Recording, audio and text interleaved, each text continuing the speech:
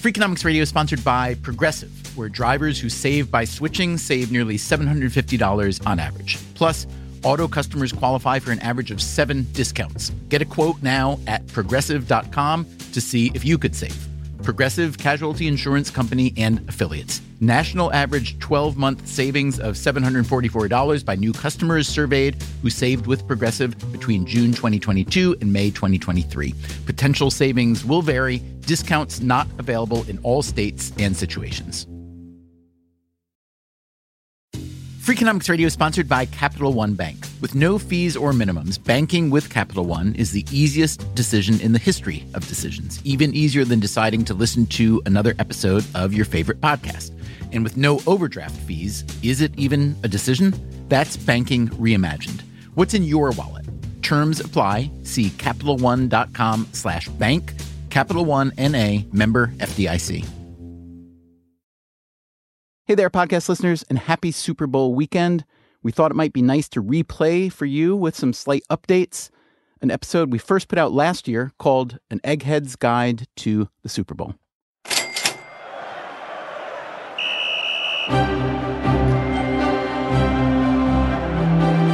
Super Bowl Sunday has become a sort of secular holiday in the United States, with more than 110 million people watching the game on TV. As with any audience that large, there's bound to be a lot of variance among the viewers. You've got hardcore fans, especially of the teams involved. This year, the New England Patriots, again, and the Philadelphia Eagles. You've got the people who like football well enough, but aren't fanatics. And then there's a large swath of people who probably don't watch much football at all. They're primarily there for the party and the chicken wings, or maybe they're new to this country, or at least new to the sport, and have no clue as to how American football even works. So we thought, what can we here at Freakonomics Radio do to make this secular holiday a little more enjoyable for everyone? That's why we assembled a few very bright people, including a current NFL player, 2 former players, one of them a 2-time Super Bowl champion, the other mathematician, and, because this is Freakonomics Radio, a PhD economist. We'll talk to you right after this.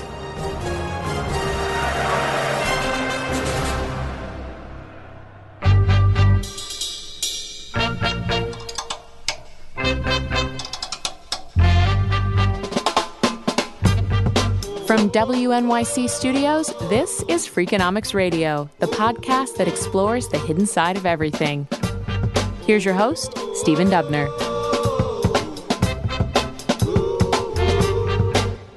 For our Egghead's Guide to the Super Bowl, we'll start with our resident egghead, Steve Levitt. Hey, Dubner.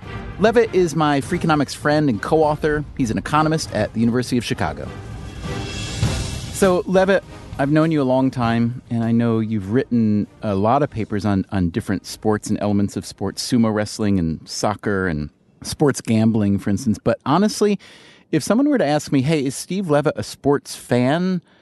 I don't really know. I don't think you actually enjoy watching just to watch, or you don't really enjoy rooting for a team or anything plebeian like that, do you?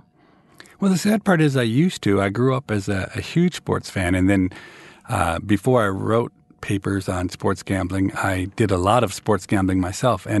And although sports gambling was really, really fun, the problem with it was that once you start betting on sports, it became, at least for me, I think for most people, hard to maintain any kind of loyalty to the home teams like the Minnesota Vikings or the Twins that I grew up loving so much. And even though I no longer gamble on sports, I've never been able to get back my mojo when it comes to really caring about a team just for the sake of caring about a team. So considering that you don't love watching the game just for the sake of the game or the competition or your team, whatever, are there ways that you enjoy it anyway? Are there things that you look for, whether they're kind of brain puzzles or kind of bets against yourself to see, you know, if X happens, will Y happen, and so on?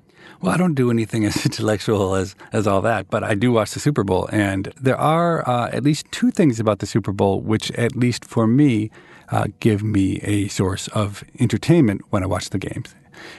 Now, the first of these, of course, is the ads. And there's really nothing else in the world like Super Bowl ads.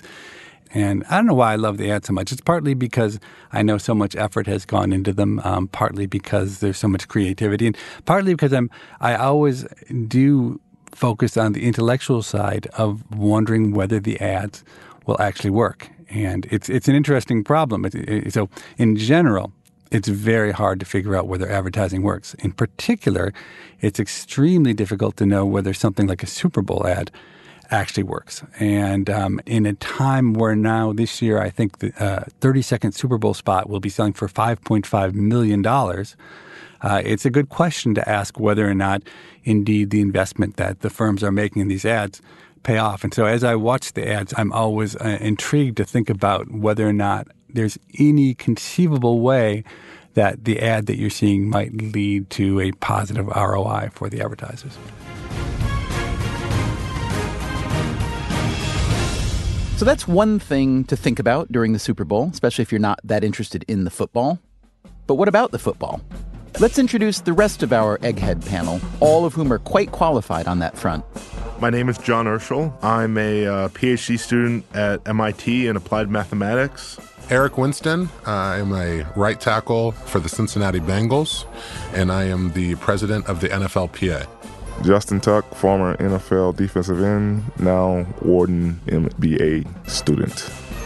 So we've got Eric Winston, the president of the NFL Players Union, Justin Tuck, a Wharton MBA candidate with 2 Super Bowl rings for the New York Giants, and John Urschel, a former Baltimore Ravens lineman who started on his PhD while playing in the NFL. He retired last summer after a study came out linking football to brain damage. We talked to him about that in our episode called How Much Brain Damage Do I Have? Surely these guys' recommendation for what to watch for isn't the same as Steve Levitt's. And yet, it is. It does not matter how much or how little football you know. You will enjoy the commercials, I can assure you. When they go to commercial break, this is not your time to get up and go to the bathroom and go get some chips and dip. Watch the halftime show. It's great. The halftime show is phenomenal. The commercials are great, too. The commercials are really funny. I would tell them to pay attention to the commercials. The commercials are really good.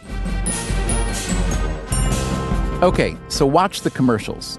As for the game itself, we'll start with what to watch for if you know absolutely nothing about the sport of American football. I'd say it's very much similar to rugby. John Urschel, the mathematician. Except some main differences are when you have the ball and you get tackled, they actually stop play. So rugby, it's continuous play. They actually stop play, and it's a lot of set pieces, which a lot of people who don't watch football and a lot of international people, they think it's kind of strange. They think it's kind of slow. But I think the thing to watch for and appreciate is the fact that because football is broken up into these bits of 7-8 second plays with these breaks in between, in those 7 and 8 seconds, you get to see so much athleticism and just so much physical talent that it makes it a much higher quality 7 or 8 seconds broken up than if you watch an entire rugby game throughout or entire soccer game throughout. I can tell you that on every single play, if you watch it closely and you really pay attention to the players, you will see amazing feats of athleticism every single play, which I can't say for every single minute of, say, West Ham versus Arsenal. I would say if you don't know anything about the game, right, you want to probably watch the person with the ball. That's Justin Tuck, who played 9 seasons with the New York Giants and 2 with the Oakland Raiders. Obviously, the center has the ball first. He's going to snap it to the quarterback in some capacity, whether he's in shotgun or under center. And then from there, if it's a run play, the quarterback's going to hand the ball to the running back. If it's a pass play, the quarterback's going to drop back and figure out what is the best option for him to disperse the ball to another player. If you actually want to watch the game, step 1, don't bother a guy that's really watching the game to explain it to you. That's Eric Winston. That is the worst. We can do that at halftime. We can just right in the middle of the series, don't start pulling, hey, what's that mean or whatever. So that's step 1. If you're a novice or you don't really care about the game. I've often been told and read that offensive linemen are on average, the smartest guys on any football team. Is that true? And if so, why is that true? Of course.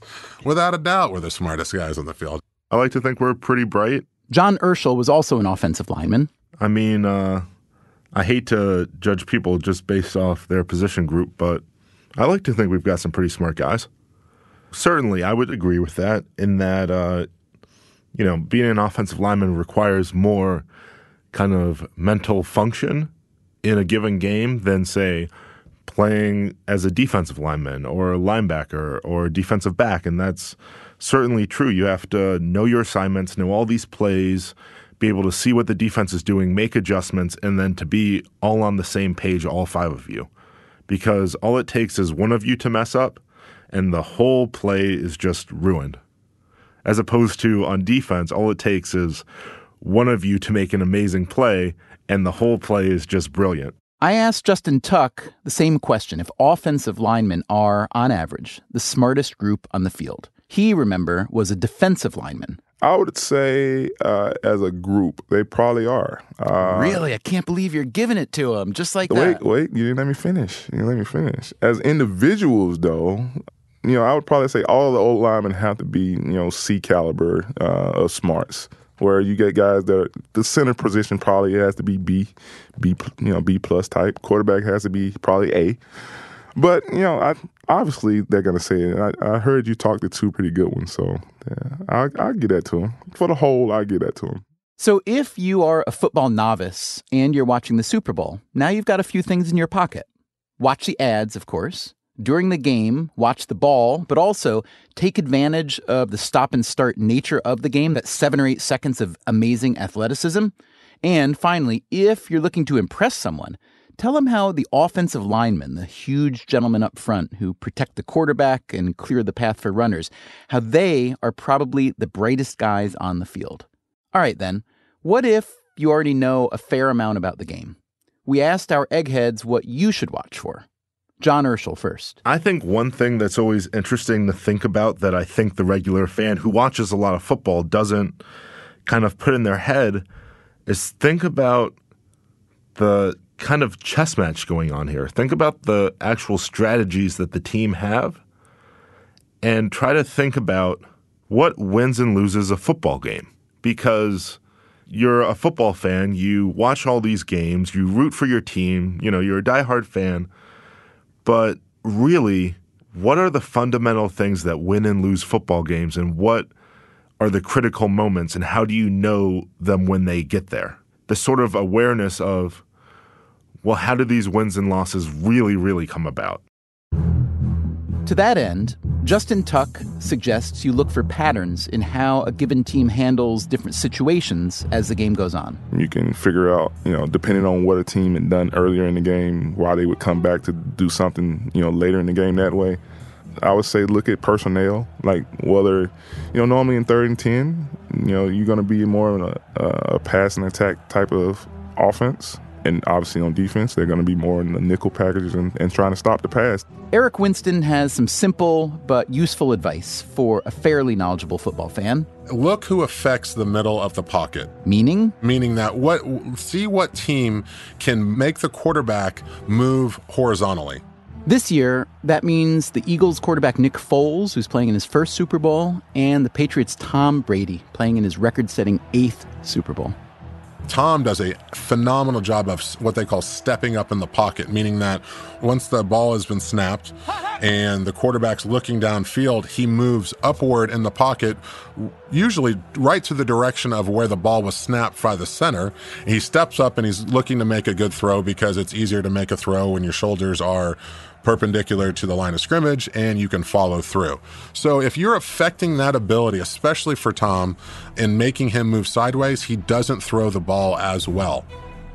If this actual football stuff doesn't move you, Eric Winston has something else to think about, something that comes from playing in the NFL for 12 seasons and not making it to the Super Bowl. So this is a little factoid that I'm sure a lot of your audience and might be interested in. Most players, even though they have the option of buying 2 tickets and going to the game, won't go. The active players won't go. There's very few players that will go. The old adage is you don't go to the Super Bowl until you play in it. And so that's That's always been most guys' thing. They'll go to some of the parties and do some media engagements and talk to people and meet people, but they leave either Sunday morning to get home so they can watch the Super Bowl, or they leave Saturday.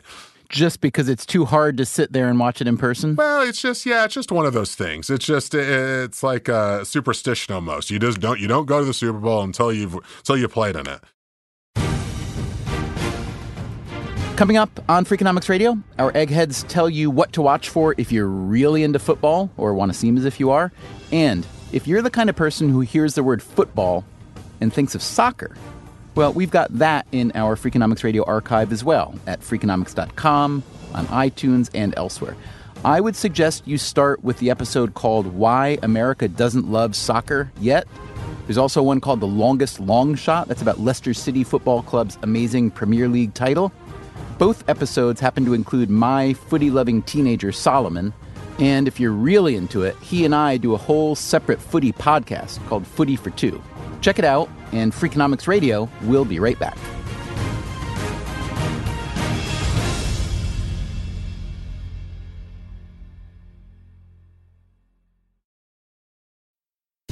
Freakonomics Radio is sponsored by True Green. True Green takes care of all the hard work it takes to get a great lawn, so you can take care of everything else in your busy schedule. True Green is the easiest and most affordable way to get a beautiful lawn. All you have to do is water and mow, and they'll do the rest. Weed control, fertilization, aeration, and more, so you can do literally anything else. With True Green, you know you're in good hands because they are the official lawn care treatment provider of the PGA Tour. True Green offers a satisfaction guarantee, and they have a verified best price promise, which guarantees you the lowest price with no compromise on quality. You do you, let True Green do your lawn care. Visit truegreen.com to get the best lawn at the best price with the best people. Guaranteed. That's TRUGREEN.com. Freakonomics Radio is sponsored by Redfin. Whether you need to buy or sell a home, or you're just obsessed with looking at homes for sale, Redfin has got you covered. Redfin updates their listings every 2 minutes, and they give you personalized recommendations based on the homes you like, so you can find the home that's just right for you. With the top-rated Redfin app, you can favorite homes, share listings with others, and schedule tours even the same day with a local Redfin agent. And if you're looking to sell, Redfin agents get you the best price possible for your home.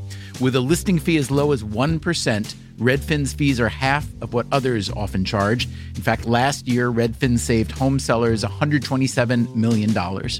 No matter where you are in your real estate journey, Redfin can help. Download the Redfin app to get started today.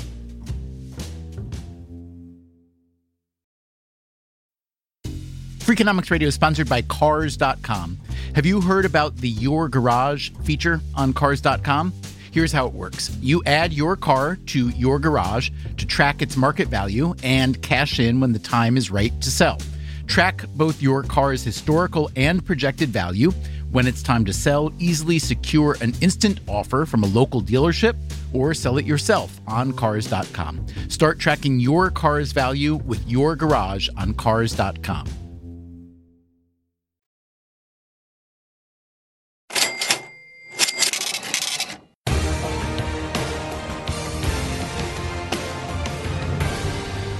How do you watch the Super Bowl? Depends. Depends on how much you care about the teams. Depends who you're watching with. Depends on your level of interest and knowledge.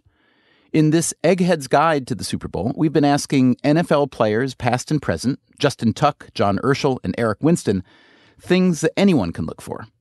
We've already covered the average football fan and the total newbie, but what should someone who really knows the game watch for? I look at formation. Are they doing a lot of two tight end sets? Are they completely open sets? And what are they? Are they under center quite a bit? I still believe, and they've gone away from this, but I still believe the more you're under center, the more deception you have in your offense. You're able to play action pass more. You're able to do different running plays. I think out of shotgun, you are limited to me in some of the things that you can do. And so I look at that. I'm looking at the defense, obviously. Are they moving around? Are they stagnant? Are they blitzing a lot? And then once the ball is snapped, I'm watching the front seven, meaning the offensive linemen plus the down linemen and linebackers, and who's winning there, who's not winning. And here's advice from John Urschel. I would tell them, pick any position that they find interesting, whether it's cornerback or whether it's a certain wide receiver, and you'll really notice more about the game if you just pick a position or even pick a player and just watch that player the entire game, just to see what that person's game is like the whole game. Because very often, football fans, even hardcore football fans who know a lot, they're always watching the action, and they kind of miss out on the idea of, well, what's this player's day actually like? So if you look at a wide receiver, what is that wide receiver doing on pass plays where the main route combination is not to his side? What is he doing when it's a run play? Is he running them off? Is he just jogging? Is he talking to the cornerback? What is going on there? Offensive linemen are in the unfortunate position of when, on the rare occasion that they make a mistake and are called for holding or motion or something, that is often one of the only times that their name is mentioned on the broadcast and the camera goes to them and so on. It's just an unfortunate situation. Well, no offensive lineman will ever admit this, but since we're talking, mathematically, holding happens a lot during a game, but only gets called. And when it gets called, it's always kind of a little questionable. Should it have been called? Shouldn't have been called? So there's always this risk reward as an offensive lineman for how long you hold for, how hard you hold, in terms of how often you get holding calls during the season, as opposed to how much this helps you maintain your block. Do you find that an offensive lineman or a defensive lineman is more prone to fatigue? Defensive linemen, certainly, because they have to run to the football. So an offensive lineman's job is, I'm blocking this man and I'm stopping him from either getting to the quarterback or getting to the running back. And while his job is to get to the quarterback or the running back, so, I'm blocking him, and suppose the running back runs all the way to the other side, eventually he's going to get off my block. He's never going to get to the guy, but he still has to start running in that direction. If the quarterback throws the ball and a receiver catches it, well, I'm not much good downfield. I'm running downfield, but the defensive lineman has to sprint downfield to try to help to make the tackle. So they get tired much more quickly than we do. Also, I think there's some fatigue involved in not knowing what's happening, so they have to always be going, always be, aggressive, whereas I know the play, I know what's going to happen. They have to figure this out. That's such an interesting point because there's a lot of social science research, psychology particularly, that shows that uncertainty is exhausting and people make really poor decisions under uncertainty. So you're saying that even for the defensive, or for anyone on the defense, I guess, you've got that doubt all game long. Yes, you've got this constant uncertainty. If you ever want to watch smart football players, especially on the defensive side, just pick a defensive end. And that again is Justin Tuck, an all-pro defensive end who spent 9 seasons with the New York Football Giants, including their 2 Super Bowl wins over the New England Patriots. And most of the time, the defensive ends that are really, really late getting in their stance, they've X'd out plays that they know are not coming. I used to do it. I learned it from Strahan and OC when I was playing with those guys. He's talking about Michael Strahan and OC Umenyiora. But I would always get in my stance last second because I wanted to see what the offense was doing. I wanted to see, do they have trips into the boundary? Is the running back 8 yards deep or versus 6 or 7 yards deep? Quarterback on the shotgun. What is the hand of the offensive lineman that I'm going against? What is that telling me? How is his foot positioned? Is he blocking down? Is he blocking towards me? Is his weight back because he wants to kick out because of the pass? Things like that is what experts look at. Are they going in motion to see if we're playing man? Is this a situation where we might get hard counting? Is it 3rd and short? Should I watch the ball more intently than I would if it was 3rd and long? But the better you get at it, the quicker it goes. So, you normally have, once they come to the line of scrimmage, you probably have 5 seconds at the max, depending on the type of offense you're playing against. And you have to kind of, decipher all this information like that and be able to go and play. And I think the teams that do that the best are the teams that, play really, really well. When you say you want to go into your stance late, is it because you want to be upright to see better longer, or you want to adjust your stance? Both. Okay. Both. So you're going to, okay. So the more information you have, the more you know what stance you want. Exactly. And I always told people, like, for example, like we used to have defenses that was kind of like a check with me defense where we would change defenses as the offense changed or so on and so forth. So as a D lineman, I had to listen to guys behind me. And I would tell my linebackers, don't tell me anything once my hand's in the ground, because once my hand's in the ground, my mind has went completely black, and it's more figuring out or focusing on how I beat this guy right in front of me. You know, when I put my hand in the ground, it could be 80,000 people in the stands. I don't hear any of them. So that's one of the reasons why I stood up longer, because, you know, we would be checking defenses and going from blitzes to, you know, cover twos or whatever it may be. And you have to hear that stuff and then adjust to it. And so me standing up or me not putting my hand in the dirt as long as possible gave me a better chance of being able to adjust. How valuable would you say, and I would ask you to kind of put on your MBA hat here, because now you're thinking about risk reward and all that. How valuable in, let's say, in one given football game is the element of surprise? So, it's like a game theory question. Theoretically, if the offense can surprise you every time, or at least randomize, and I'm ahead of the game. On the other hand, by insisting on wanting to surprise you, I might do things that are not playing to my strength. So I'm curious, as a defensive player, what you thought of, not necessarily trick plays, but, you know, how much the offense tried to fool you. You know, I think it's a fine line between trying to fool players, because you got to think, as a defensive player, most of my time isn't spent on the actual field running around trying to stop offenses. Most of my time is spent watching film, trying to figure out, you know, what their tendencies are. So coming into a football game, I have a pretty good sense of what they like to do in certain situations, which allows me to play really, really fast. But on the other hand, they know that you know that. So that's where the game theory happens, right? So they know that you, Justin Tuck, have watched 12 hours of what, you know, X team is going to do on 3rd and long. And so they know that you know that, and then they might want to, you know, outsmart you. Yeah, they might, but they also are doing something now that they're probably not as good at as well. So I think it's pretty much, you know, a similar outcome. You might get me once on that trick play, but the next time you try it, you might lose a 15 yards and set your offense back.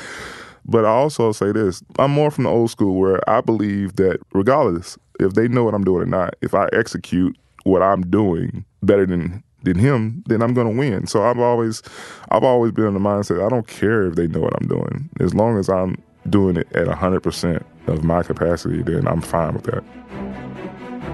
In terms of outfoxing the other team, or at least trying to optimize your play calling, Steve Levitt and a colleague wrote a paper on this very topic. It's called Professionals Do Not Play Minimax, and it analyzed about 125,000 NFL play choices. We found that teams systematically ran the ball too much, that given the outcomes of plays, it looked like if teams were to pass a lot more than they did, things would actually get better. And I can't say that it is actually causal. I doubt that the NFL football teams read our paper and dramatically changed the way they did things. But I am happy to report that in the years since we wrote that paper, there was a dramatic increase in the share of plays from scrimmage that became passes versus runs when that trend hadn't been there at all prior to our writing. So maybe I should take credit for it, even though it's almost certainly impossible that I have made NFL football more efficient. Steve Levitt has one more piece of advice for anyone watching the Super Bowl, regardless of interest level. The beauty of the Super Bowl is that you can virtually gamble on any aspect of it. So not just the final score, who will win, but even who will win the opening coin toss. And I remember one year you could actually bet on whether Jay-Z would also appear along with Beyonce in the halftime show. And so if you want to have some fun, you can go to a sports book. You can look at the literally hundreds of different betting options that are there. And without even the trouble of going and making an account at the sportsbook, I would suggest you find a friend and you divvy up the bets and you bet on 50 or 75 things and you keep track of who wins what, and it can keep you busy for the entire game. And if it's the sort of thing where you don't get any pleasure out of taking money from your friends, then I would suggest that you find one of your enemies and you actually divvy up all the bets with one of your enemies, so that if you actually happen to win a lot, you can take great joy in that outcome.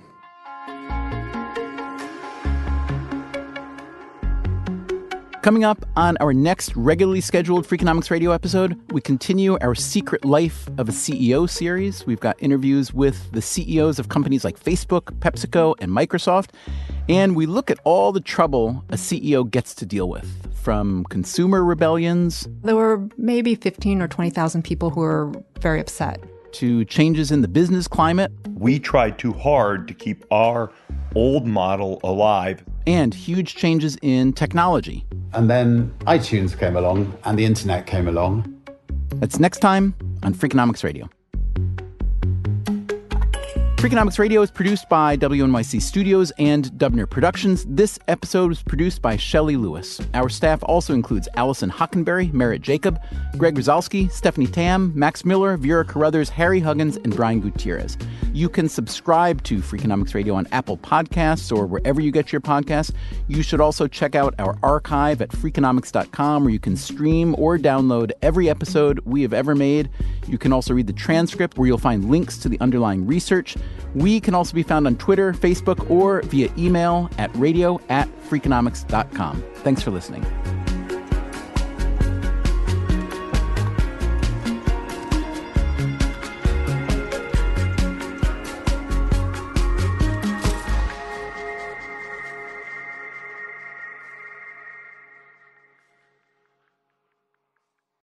Reese's Peanut Butter Cups are the greatest, but let me play devil's advocate here. Let's see. So, no, that's a good thing. That's definitely not a problem. Reese's, you did it. You stumped this charming devil.